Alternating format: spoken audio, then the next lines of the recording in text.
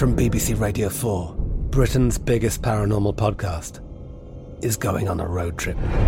I thought in that moment, oh my God, we've summoned something from this board. This is Uncanny USA. He says, somebody's in the house, and I screamed. Listen to Uncanny USA wherever you get your BBC podcasts, if you dare.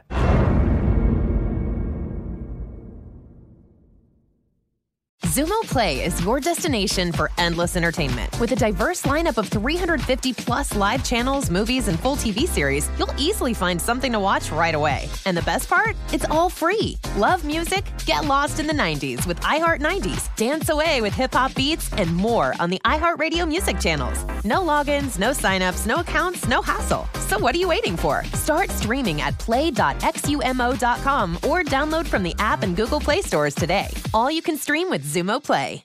Xfinity has free premium networks for everyone this month, no matter what kind of entertainment you love. Addicted to true crime? Catch killer cases and more spine-tingling shows on A&E Crime Central. Crave adventure? Explore Asian action movies on Hi-YAH. Searching for something extreme? Check out skating, snowboarding, and more on Fuel TV Plus, the global home of action sports. And find crowd-pleasing bops on iHeartRadio's Hit Nation playlist. There's new free shows and movies to love every week. Say free this week in your Xfinity voice remote.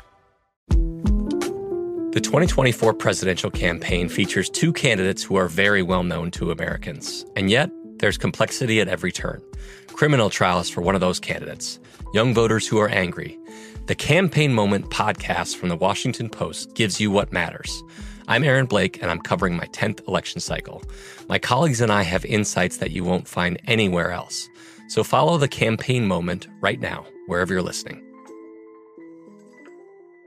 Hey everyone, technically you're getting 2 days in history today because we're running 2 episodes from the History Vault. Hope you enjoy. Welcome to This Day in History class, where history waits for no one.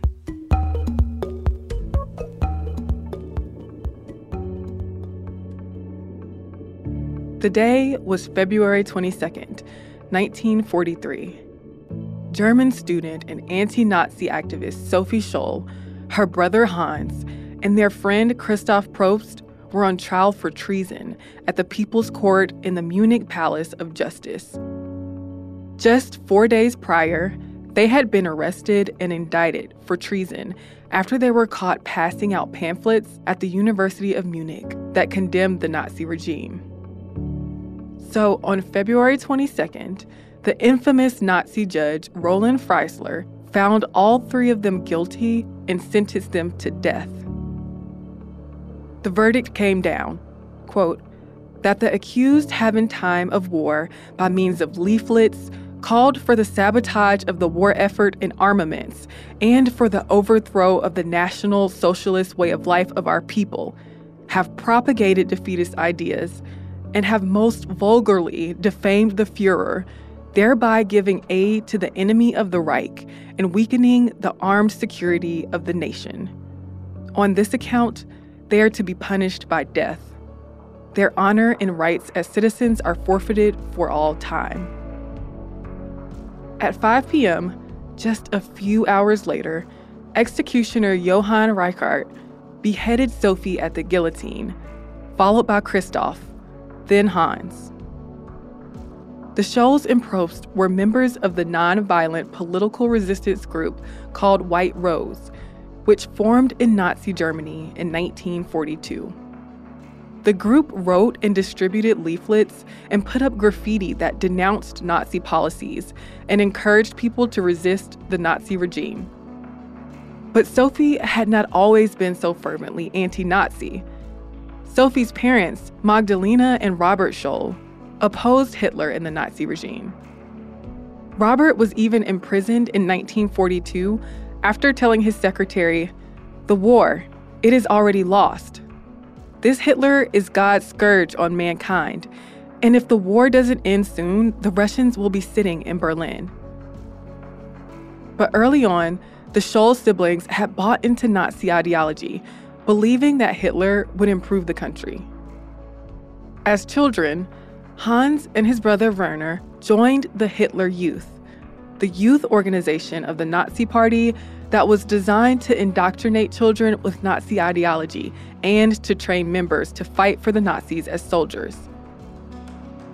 Sophie and her sisters joined the League of German Girls, a branch of the Hitler Youth movement that aimed to train Nazi girls in Nazi ideology and motherhood. But as they grew older, the Scholl siblings grew disillusioned with Nazi views. After realizing how much Nazi propaganda they were learning in school, how much their views were being suppressed, and how many of their Jewish classmates were being forced to leave school, the siblings changed their tune. Hans had even served on the Eastern Front as a medic, where he saw the abuse of Jewish laborers and heard rumors of the mass murder of Jewish people. So Sophie, Hans, and other disillusioned University of Munich students, including Christoph Probst, Alexander Schmerel, and Willy Graf, began reading anti-Nazi sermons. They also attended classes taught by psychology and philosophy professor Kurt Huber, whose lectures included veiled criticisms of the Nazi regime. And in June of 1942, they decided to take action by sending out pamphlets outing Nazi atrocities and urging people to reject Nazi ideology and rebel against the regime. The movement gained ground as they mailed out leaflets to random people, left them in stairwells on campus, placed them in phone booths, and took them by train to other cities outside of Munich. But the Gestapo, Nazi Germany's political police, were looking to silence any dissenting voices. And the creators of the White Rose pamphlets were one of their targets. So on February 18th, 1943, Hans and Sophie took a suitcase full of copies of White Rose's 6th pamphlet to the University of Munich, throwing some out into a courtyard. But a custodian caught them in the act and reported them to the Gestapo, who proceeded to interrogate Hans, Sophie, and other White Rose members. The Gestapo ended up finding a leaflet drafted by Christoph Probst on Hans Scholl, incriminating his collaborator. So Sophie, Hans, and Christoph stood trial on February 22nd. But the so-called People's Court that held the trial was just a vehicle for the Third Reich to hand out a ton of death sentences for supposed political crimes.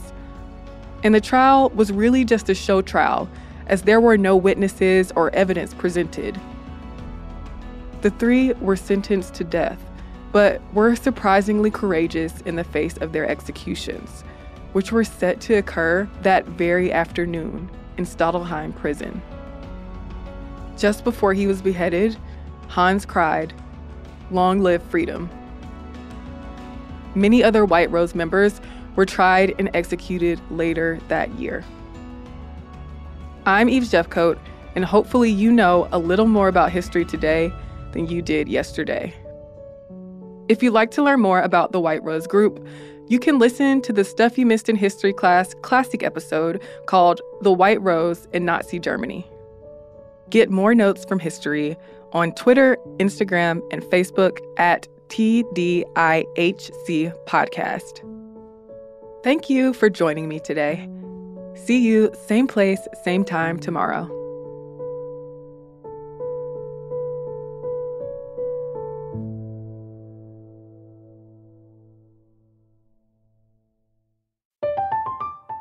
I'm Katya Adler, host of The Global Story. Over the last 25 years, I've covered conflicts in the Middle East, political and economic crises in Europe, drug cartels in Mexico. Now I'm covering the stories behind the news all over the world in conversation with those who break it. Join me Monday to Friday to find out what's happening, why, and what it all means. Follow The Global Story from the BBC wherever you listen to podcasts. Xumo Play is your destination for endless entertainment. With a diverse lineup of 350 plus live channels, movies, and full TV series, you'll easily find something to watch right away. And the best part? It's all free. Love music? Get lost in the 90s with iHeart 90s, dance away with hip-hop beats, and more on the iHeartRadio music channels. No logins, no signups, no accounts, no hassle. So what are you waiting for? Start streaming at play.xumo.com or download from the app and Google Play stores today. All you can stream with Xumo Play. Xfinity has free premium networks for everyone this month, no matter what kind of entertainment you love. Addicted to true crime? Catch killer cases and more spine-tingling shows on A&E Crime Central. Crave adventure? Explore Asian action movies on Hi-YAH. Searching for something extreme? Check out skating, snowboarding, and more on Fuel TV Plus, the global home of action sports. And find crowd-pleasing bops on iHeartRadio's Hit Nation playlist. There's new free shows and movies to love every week. Say free this week in your Xfinity voice remote. There's a lot happening these days, but I have just the thing to get you up to speed on what matters without taking too much of your time. The 7 from the Washington Post is a podcast that gives you the 7 most important and interesting stories, and we always try to save room for something fun. You get it all in about 7 minutes or less. I'm Hannah Jewell. I'll get you caught up with the 7 every weekday, so follow the 7 right now. Hey, I'm Eves, and you're listening to This Day in History Class, a podcast where we bring you a slice of history every day.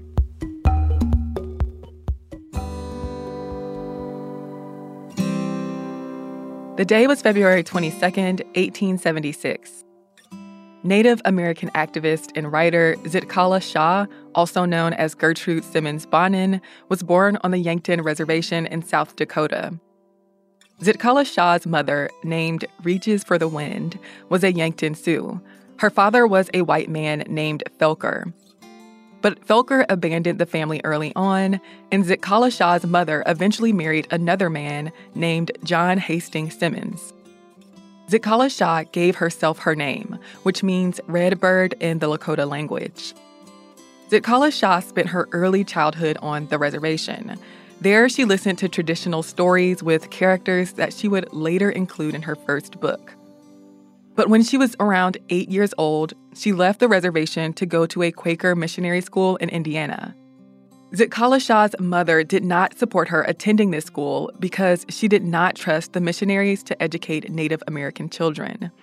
Zitkala Shah returned to South Dakota after 3 years of study. But 4 years later, she left the reservation again to go back to school. One of the schools she went to in the following years was Earlham College in Indiana. While there, she got second place in a statewide oratory contest, which resulted in her first publication. She also studied music and played the violin. This led her to study at the New England Conservatory of Music in Boston and teach at the Carlisle Indian School in Pennsylvania.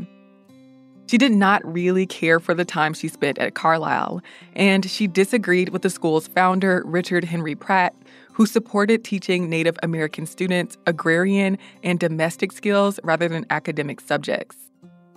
Around this time, Zitkala Shah began publishing her work in magazines like Harper's and Atlantic Monthly. In 1901, the publisher Ginn and Company released her first full-length book, Old Indian Legends.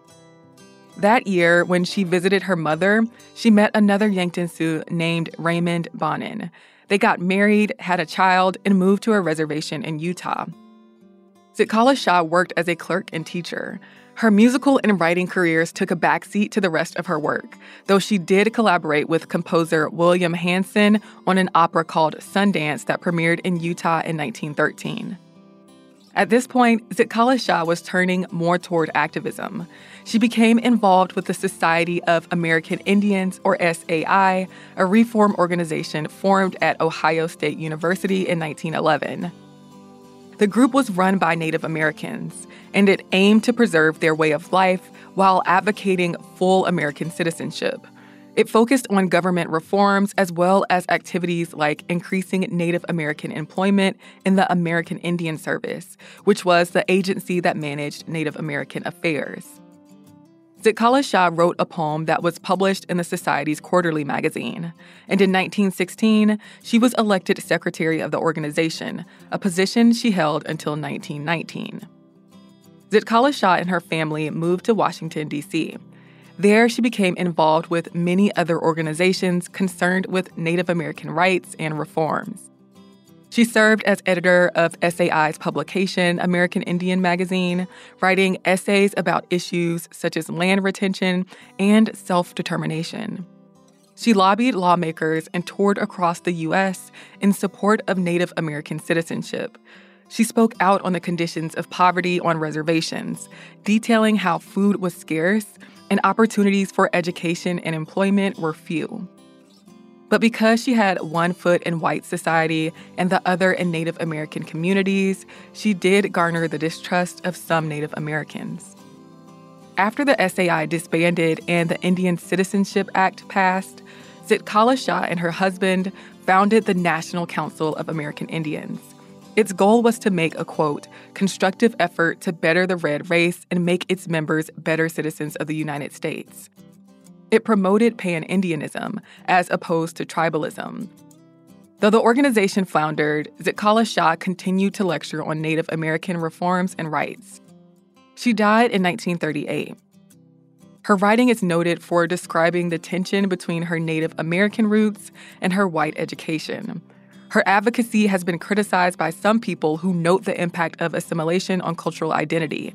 But she is considered an influential activist in Native American history, as she advocated for Native American civil rights, women's rights, education, and the preservation of Native American culture. I'm Eve Jeffcoat, and hopefully you know a little more about history today than you did yesterday. If you haven't gotten your fill of history yet, you can find us on Twitter, Facebook, and Instagram at TDIHC Podcast. And if you would like to write me a letter, you can scan it, turn it into a PDF, and send it to us via email at thisday@iheartmedia.com. I hope you liked this show. We'll be back tomorrow with another episode.